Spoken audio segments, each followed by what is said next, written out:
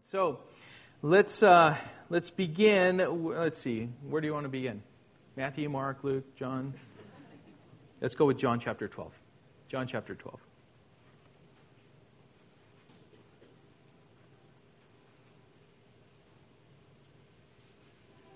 So the title of this morning's message is Rejoice Greatly, Salvation is Here. Rejoice greatly, salvation is here.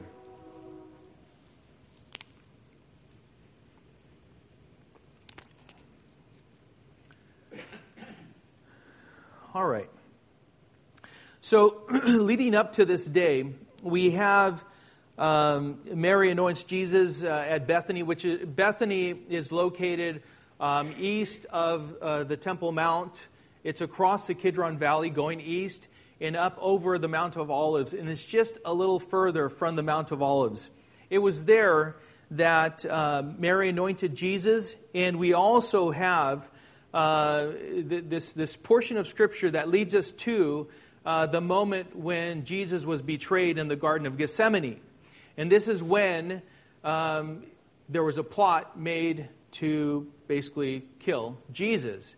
And so here we come to Jesus' triumphal entry. So beginning in John chapter 12, verse 12, we read, "The next day, the large crowd that had come to the feast heard that Jesus was coming to Jerusalem. So they took branches of palm trees and went out to meet him, crying out, 'Hosanna! Blessed is he who comes in the name of the Lord, even the King of Israel.' And Jesus found a young donkey and sat on it, just as it is written, 'Fear not, daughter of Zion. Behold, your king is coming, sitting on a donkey's colt.'" Heavenly Father, we ask that you'd bless our time together. May we truly have a heart that rejoices in salvation that has come to us. And I pray that this day would be a time of refreshing, would be a time in which we can look back 2,000 years and see how it was that you entered into this week passionately, knowing that before you, the wrath of God would be poured out upon you, but it was for the sake of saving all who were willing to cry out to you because of your sacrifice on the cross. And so, Heavenly Father, we come to you this morning, Lord, with thankful hearts, grateful. Thank you that you went through with the Father's will. Thank you, Lord, that you demonstrated your own love toward us, and that while we were still sinners, Christ died for us. But this was just the beginning. All of this you saw before you. And I pray, Lord, that we as your people would cry out along with everyone else that did on this day, "Hosanna! God save us. Thank you for saving us." And so now we praise you, we adore you, and we do so with great joy. And so speak to us this morning. Give us understanding. May we have ears to hear what you would have us to hear and understand, and hearts to obey to your glory. In Jesus' name we pray. Amen. So what we just read, there are two verses in the Old Testament that were quoted in what we just read. Number one was Psalm 118:26, and the other one was Zechariah 9:9. So it's amazing how it is that these people who were crying out, giving Jesus this praise, were quoting old Scripture, Old Testament Scripture. Beautiful. The city of Jerusalem. Oh, it was just a wonderful time to be in Jerusalem. It was preparing for Passover, and tens of thousands of people were gathering. They were pouring in from all over the land. There was great excitement and fervor that was really rising at this moment, this very moment, this time that Jesus is coming into Jerusalem. And even the Pharisees were, they were conceding, you can say, in a sense, to Jesus. In John chapter 12, verse 19, it says, "So the Pharisees said to one another, 'You see that you are gaining nothing. Look, the world has gone after him.'" So they were even seeing what was happening. They were saying, Everyone is going after Jesus and following him and crying out to him, "Hosanna! Hosanna!" God, save us. For 3 years, Jesus had been walking out the will of the Father. For 3 years, which included this very day, the fulfillment of Zechariah 9:9. Rejoice greatly, O daughter of Zion. Shout aloud, O daughter of Jerusalem. Behold, your king is coming to you. Righteous and having salvation is he, humble and mounted on a donkey, on a colt, the foal of a donkey. It was being fulfilled right before their very eyes. And they even quoted Zechariah 9:9. For 3 years, Jesus taught, He corrected, He performed miracle after miracle, showing that He was the Messiah, the Son of God. There was no reason to doubt that He was proclaiming that He was the Son of God, all the way up to this day. But now it was really going to be revealed. It was really going to be laid out, really plain for everyone to understand who it was that He said He was. For 3 years, He has healed the sick, making the lame walk, the deaf to hear, the mute to speak, the blind to see, and has poured Himself out in teaching these 12 men who would further carry out the gospel message to the whole world.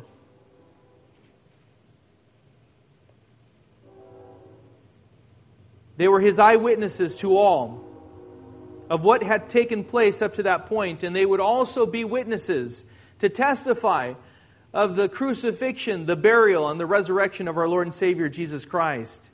By the way, these are the very same men who will see all of this through and will also see the ascension of Jesus Christ after His resurrection.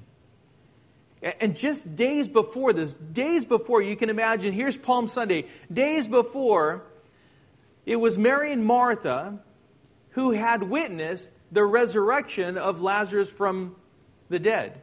He had come back from the dead. And everyone heard about this. This was common knowledge. News traveled throughout the whole land. And people were gathering, not just for the Passover, but they wanted also to come and see the one who had raised Lazarus from the dead. In verse 17, it says, the crowd that had been with Him when He called Lazarus out of the tomb and raised him from the dead continued to bear witness. The reason why the crowd went to meet Him was that they heard He had done this sign. And so we know that was part of it. I mean, it's like, wow, Jesus, He raised Lazarus from the dead. Mary and Martha, they were witnesses to this, and so they testified to that which was true. So there were even more people gathering around. Jesus' entry into the city of Jerusalem was not going to be a casual stroll, though. Again, I can, in my own mind's eye, I can go back to the Mount of Olives and look across to the Temple Mount. But from the Mount of Olives, you can also look over. Because this is on the eastern side of the Temple Mount, of the old city. If you look across, you can see the northern section where there is something, not the temple itself, but is the very place where Jesus would be crucified. He was coming with that in mind. And He came to openly and deliberately declare that He was indeed the King of Israel as they were proclaiming. He came to reveal, to openly declare with clarity that He was the Anointed One. He is the promised Messiah, the one who had been predicted by the prophets of God in the Old Testament. About a year before this, Jesus was teaching a large crowd out in the country on this hillside. And He went far into the day. It was at that time that His disciples were telling Him, oh, send the people into the city, we have nothing to feed them with. They're hungry, as He had stated. And Jesus told them, you feed them. How are we going to feed them? We don't have enough money to feed all these people. It would take a year's worth of wages to feed all of them. But then He asked, well, what is available? And they found this little boy. And he had 5 loaves of bread and 2 fish. And with that, Jesus blessed the food, and over 5,000 people had food to eat. And they knew this. The people who were there in that very place on the Mount of Olives with Jesus coming down in Jesus' triumphal entry knew about all of this. They knew about it. The crowd was so impressed that they wanted to make him a king. In John 6:15, it says, perceiving then that they were about to come and take him by force to make him king, Jesus withdrew again to the mountain by himself. So it wasn't the first time that they wanted to make Jesus king. But again, they were thinking, perhaps he can deliver us from Roman oppression. He can deliver us from what we have to deal with here. The crowd sensed that Jesus had the bearing to be the long-awaited King of Israel, but the kind of king they wanted wasn't what Jesus had in mind. This isn't what he came to do at the time, at the moment. You know, we need to, as we go through and consider Palm Sunday, we need to really genuinely come to understand that Jesus, at this point, has not established his earthly kingdom. He will one day. But for us today, Jesus told his disciples, and so he tells us today, in this world, you will have tribulation. But take heart. In other words, don't be overwhelmed. Don't grow anxious. For he says, I have overcome the world. We need to realize right now is not the time when Jesus is going to make all things, perfect and well here on earth. I'm sure each and every one of you, as we go around the room, we can talk about our own tribulations, our own issues that we're dealing with. And if we continue, if the Lord continues to give us life, we're going to experience more. That's just the way it is.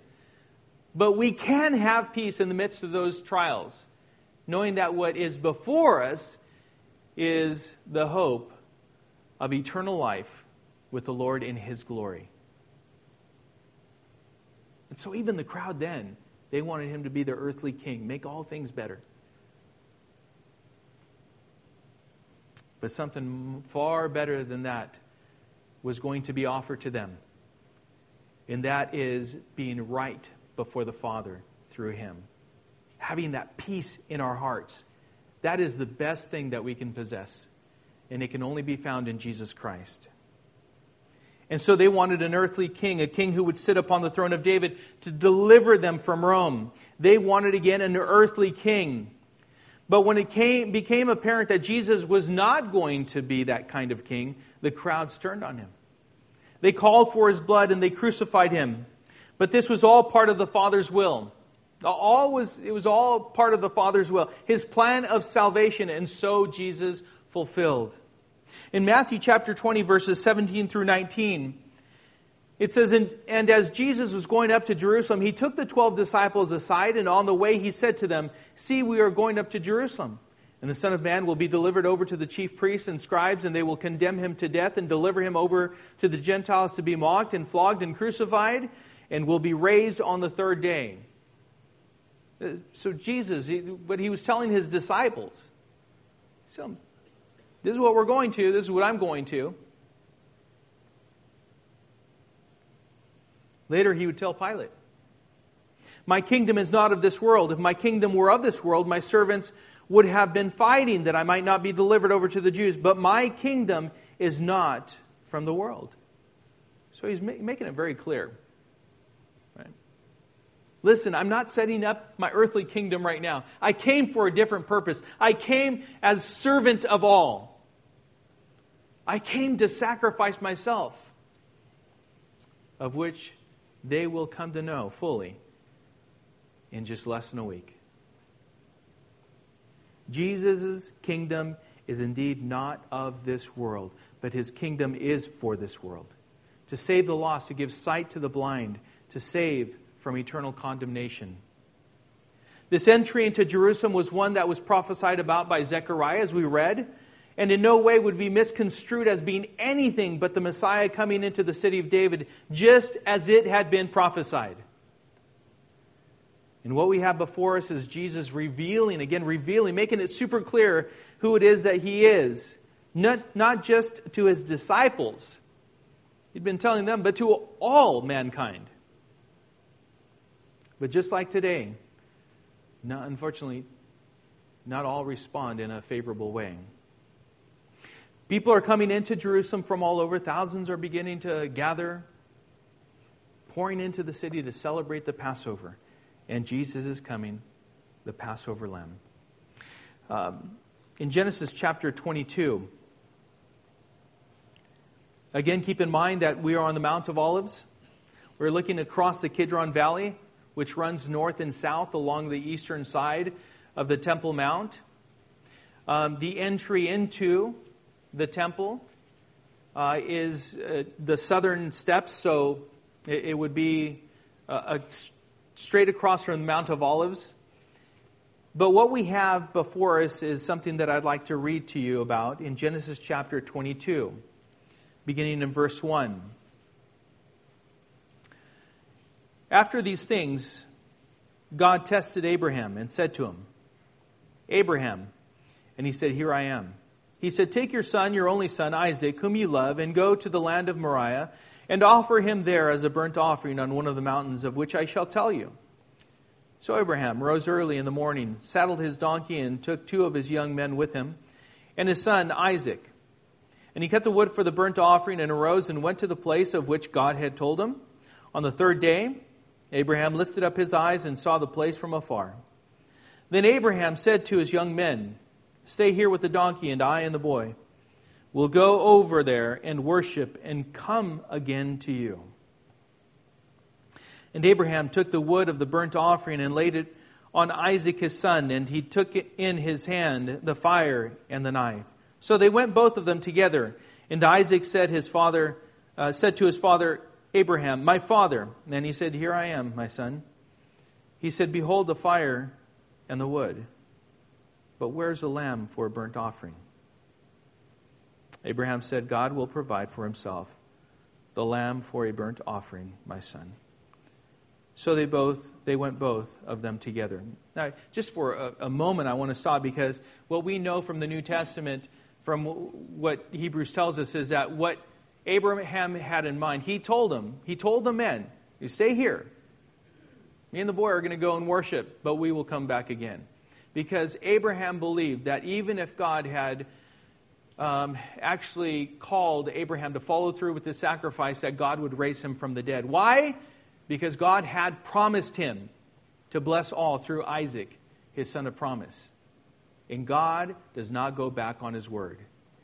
So when we read this in Genesis 22, if you don't know what it says in Hebrews, then you'll read this and go, "Wow, what is this?" Right? But he went with that in mind. And we know that from Hebrews.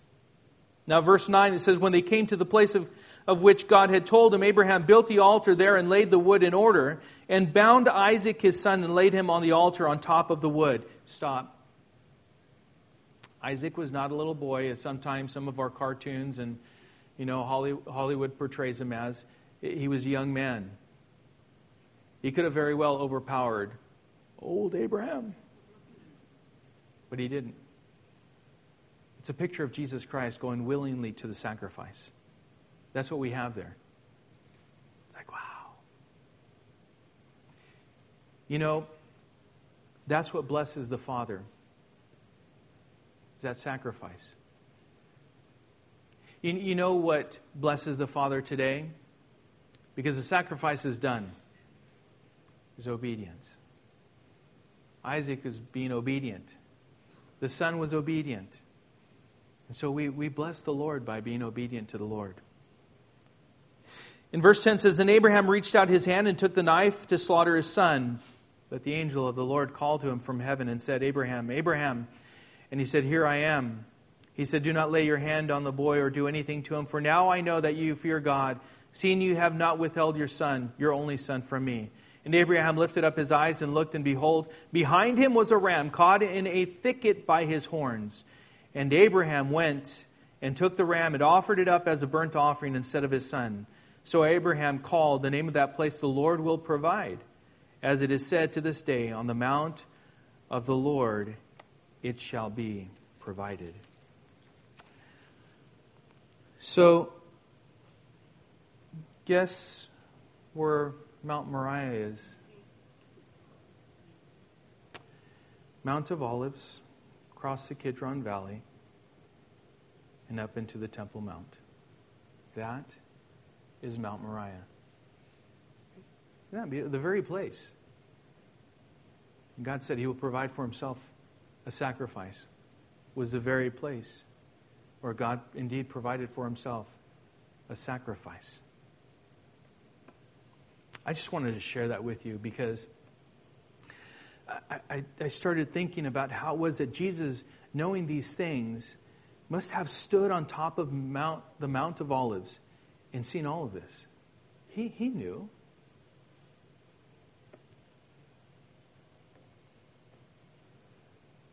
So they arrived at the Mount of Olives. Jerusalem, they're there. They look beyond the Kidron Valley, and Jesus calls for His disciples to bring Him a donkey that had never been ridden. They found the donkey just as He said, and Zechariah 9:9 was fulfilled before their eyes as Jesus rode into Jerusalem on this donkey. Hosanna, salvation is here. Oh, salvation is indeed here. And this is how we ought to come to Palm Sunday, with full knowledge. We understand these things. We see them for what they are. This is the very thing we ought to proclaim to all mankind. Oh, salvation is here. Hosanna. God has sent a Savior. Who is this? Well, let's turn to Matthew chapter 21, because that question was asked. At that point also, Matthew chapter 21. Matthew chapter 21 and verse 6.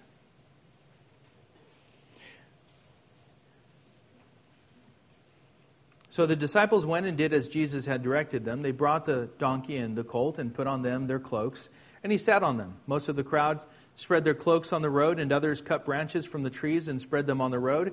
And the crowds that went before Him and that followed Him were shouting, "Hosanna to the Son of David! Blessed is he who comes in the name of the Lord! Hosanna in the highest!" And when He entered Jerusalem, the whole city was stirred up, saying, "Who is this?" And the crowd said, "This is the prophet Jesus from Nazareth of Galilee." So we have the area of Galilee, we have Nazareth. So there was no mistake. It was like saying, okay, so for us we have first and last names, right? First and last names. Well, a lot of people have your first and last name. In case you didn't know it, just look it up, Google it. I'm sure you'll find lots of you all over. Pull up my name, and I thought I was unique. No, I'm not very unique. There's apparently all kinds of people with my name all over the world. But here's specific. So this is Raw, Montana, who lives in High Grove. He lives on Trabert. He is the son of Raw and Irma Montano.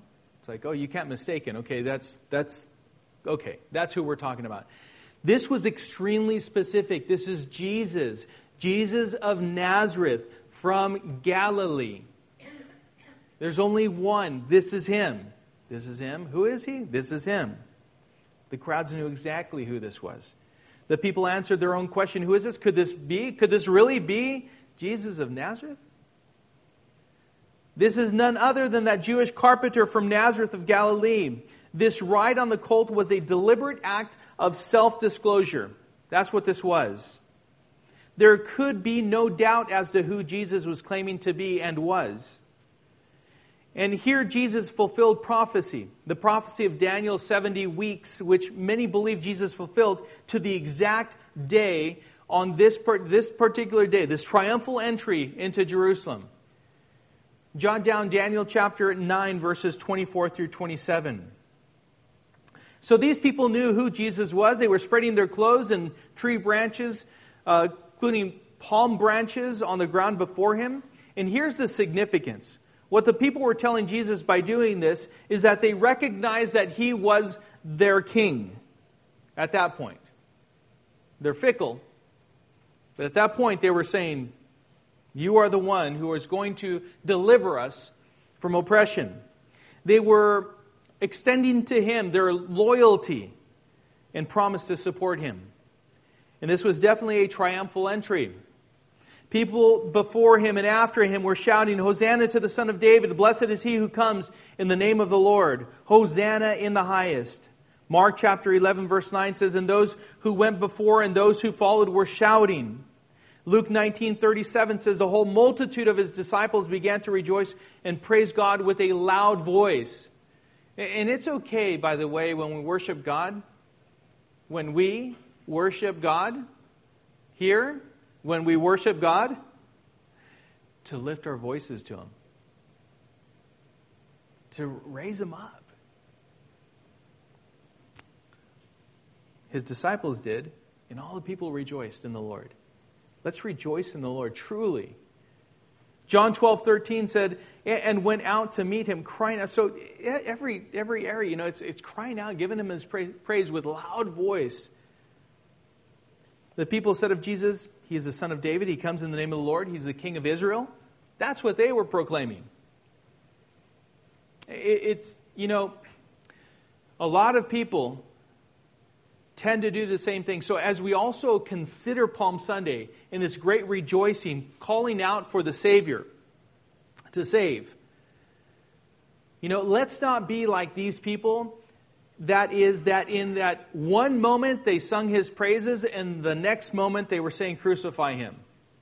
In other words, they turned their back on him. May we not be those people. May we understand who he is and how it is that we sing his praises and we worship him and do it continuously and consistently and not turn our backs on him. This is what they were saying. In fact, in Philippians, this is Jesus, fully man, fully God. Philippians chapter 2, verse 6 says, speaking of Jesus Christ, who, though he was in the form of God, did not count equality with God a thing to be grasped, but emptied himself by taking the form of a servant, being born in the likeness of men, and being found in human form. He humbled himself by becoming obedient to the point of death, even death on a cross. Therefore, God has highly exalted him and bestowed on him the name that is above every name, so that at the name of Jesus every knee should bow in heaven and on earth and under the earth, and every tongue confess that Jesus Christ is Lord, to the glory of God the Father. So fully man and fully God. That word, equality with God, to be something that's grasped, something to be of personal benefit to Jesus is what that was speaking of. And yet through his obedience, he fulfilled the will of the Father and brought glory to God the Father. For God wishes that none should perish, but that all should come to repentance. And so this was the act. This was the beginning of what the fulfillment during this Passion Week was going to accomplish, is the blood was going to be shed of the unblemished Lamb of God to take away the sin of the world. Hosanna, salvation is here. So tell the world, Jesus is salvation. Turn with me to Luke chapter 19. Luke chapter 19.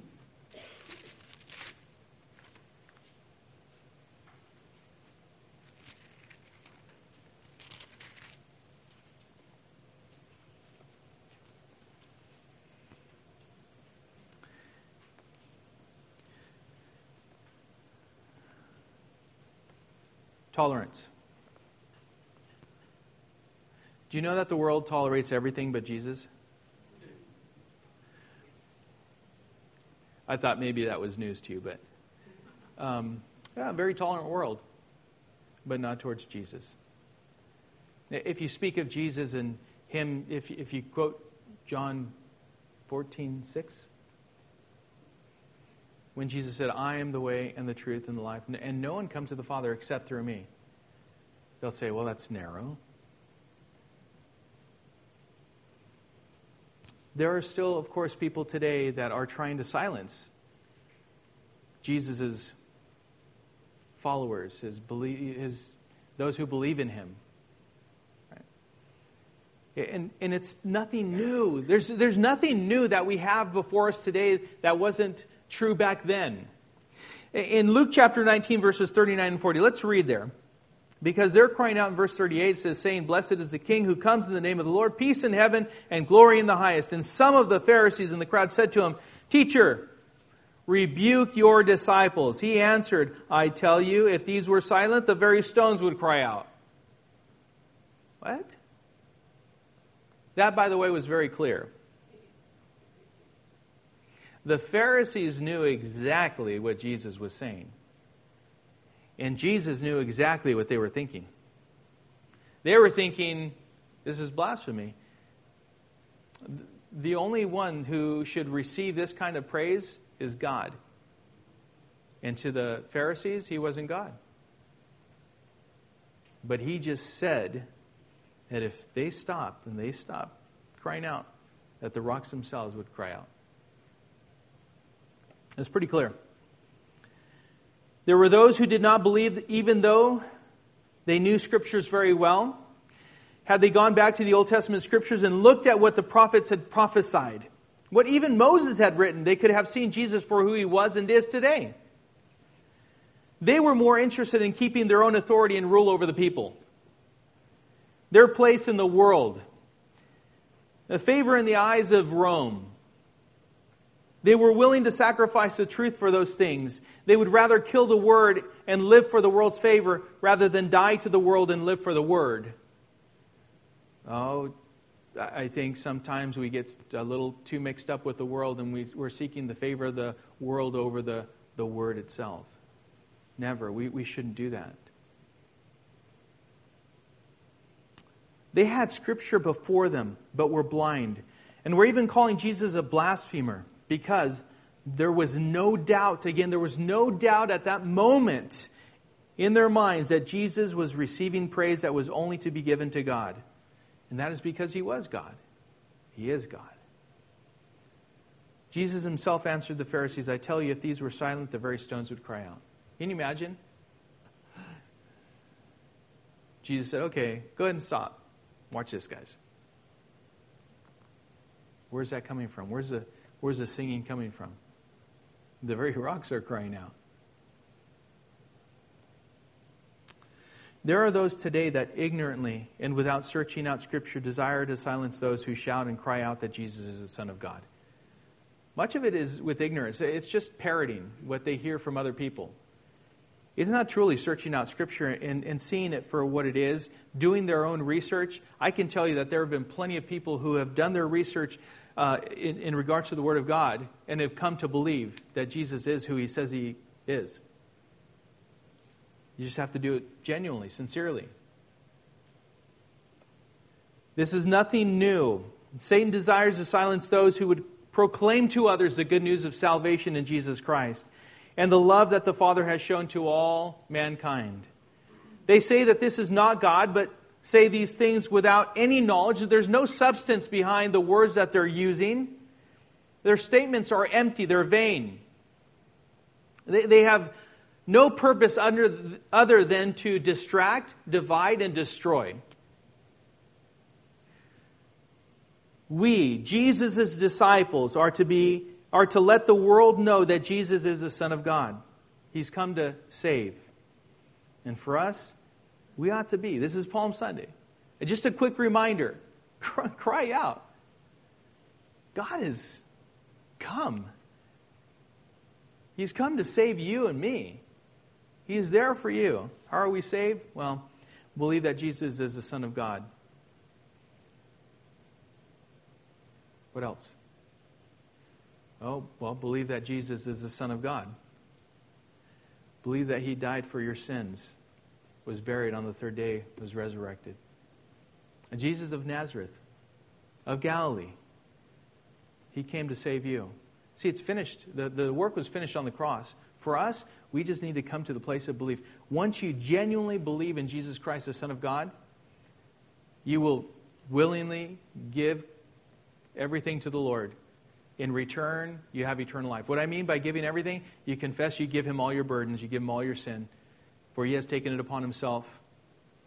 And He will gladly exchange that to give you eternal life. Hosanna, salvation is here. Thirdly and lastly, the Savior.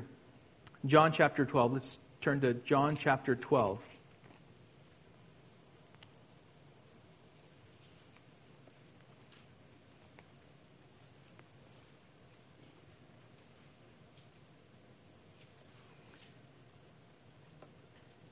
We kind of end where we started.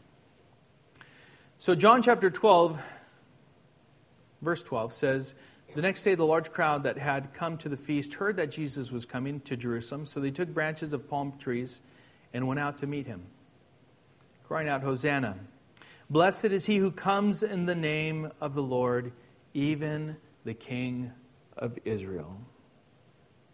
Now, Matthew, Mark, and Luke record the people as shouting and crying out, "Hosanna." And what it means is saved now. It's an expression of adoration, of praise and joy. So all of this was all wrapped up in this one word that they were using for Jesus, toward Him. Hosanna. Saved now. We adore You. We praise You. And we find joy in You. Oh, that would be our heart's song. We adore You. We praise You. And we find perfect joy in You. The people were praising God for sending the Savior who would deliver them from oppression and trouble. They were hailing Jesus as their King and recognizing Him as the Son of David. True. They believed that salvation had come, and indeed it had, but the King's victory was not an earthly one. It was on earth, but it was not to establish His kingdom on earth, but rather it was far greater. It was an eternal victory over sin and death. The carrying of and laying down of palm leaves and other branches and even clothes symbolized victory and success, and indeed it would come through. Victory and success, that is, in the completion of the will of the Father at Golgotha, the place of the skull, on the cross.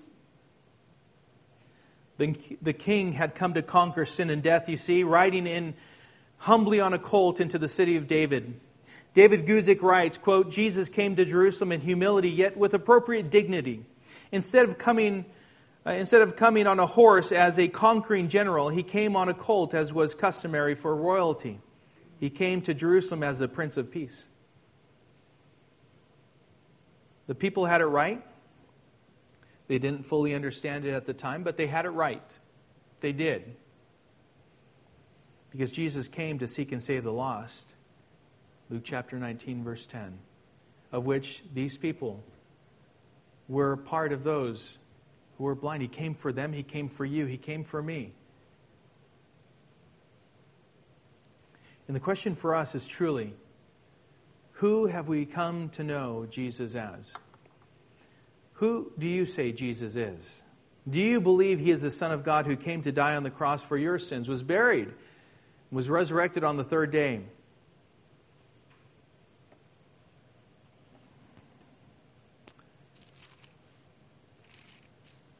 Psalm 118, and then we'll close.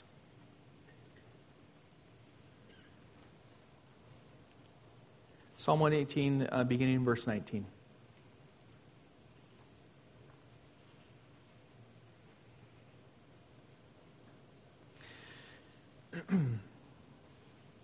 Psalm 118:19 says, "Open to me the gates of righteousness, that I may enter through them and give thanks to the Lord.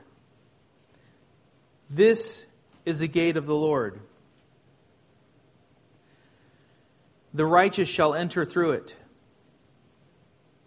I thank You that You have answered me and have become my salvation. The stone that the builders rejected has become the cornerstone. This is the Lord's doing. It is marvelous in our eyes. This is the day that the Lord has made. Let us rejoice and be glad in it. Save us, we pray, O Lord. O Lord, we pray, give us success. Blessed is he who comes in the name of the Lord. We bless you from the house of the Lord. The Lord is God, and he has made his light to shine upon us. Bind the festal sacrifice with cords up to the horns of the altar. You are my God, and I will give thanks to you. You are my God, I will extol you. Oh, give thanks to the Lord, for he is good, for his steadfast love endures forever. It certainly does. This is why we ought to rejoice, because that has been fulfilled. Because of the hope that we have in Christ, Jesus came to give us life by giving his life willingly. For God so loved the world that he gave his only begotten Son, and whosoever believes in him shall not perish but have eternal life.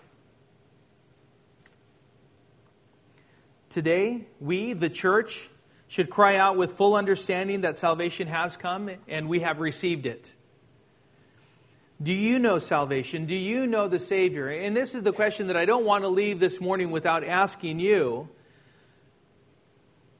Because I pray, my hope for each and every one of us is, number one, the church would know the Savior and would learn to follow him. That we would bless and glorify him with our lives. That we would more accurately reflect his glory to others. That means his character. That means who he is. Not us, but who he is in our lives. That's what I pray for and hope for the church to do. But number two, if you're here this morning and you don't know the Savior, you don't know salvation in Jesus Christ, I pray you do not walk out of here without crying out to him, Hosanna, save me. I understand my sin has separated me from you, but I'm going to cry out to you nonetheless because you have promised salvation to all who call on your name. For there is no other name under heaven given among men by which we must be saved. Confessing him. So therefore, who am I? I'm no one. I'm a sinner. Why? Because the Bible says that I have sinned and fallen short of the glory of God. And there's none righteous, no, not one. But for me, I'm following through with what I've come to know. And that you've come to save. Of which I am one that needs saving. And I pray that you would cry out this morning and ask God to forgive you of your sins and to give you a place with him in all eternity in his glory. And he will. I pray you don't walk out of here the same person you walked in. I pray with all of this said that we consider Palm Sunday for what it is. Jesus came in triumphantly, but he came in for you and I pray that he would enter our hearts triumphantly. And he would create in us, as he promised, a new person who would sing his praises and give thanks to him, being grateful in our hearts toward him. Because he went to the cross willingly for you and I. And to that, we are forever grateful for all eternity. Amen. Heavenly Father, we thank you for this day that you've reminded us how it is that you gave this indescribable gift to us in your Son. And this was the joy that was set before him. The picture of each and every one of us reconciled unto you through him. Lord, he was the sacrifice who went willingly to the cross. A lamb who went quietly. And so, Lord, I pray that you would have your way with us this morning. Thank you for the love that you have demonstrated to us through your Son, Jesus Christ. And I pray right now, Lord, that we would sing your praises. We would truly sing like we adore you, like we truly love you, and can't wait to do this face to face with you one day and for all eternity. May your church truly sing right now with might and power. Thank you, Lord, for saving us. Thank you for your grace has been poured out upon us. For we are saved by grace through faith in Jesus Christ. To you is all the glory. In Jesus' name we pray. Amen.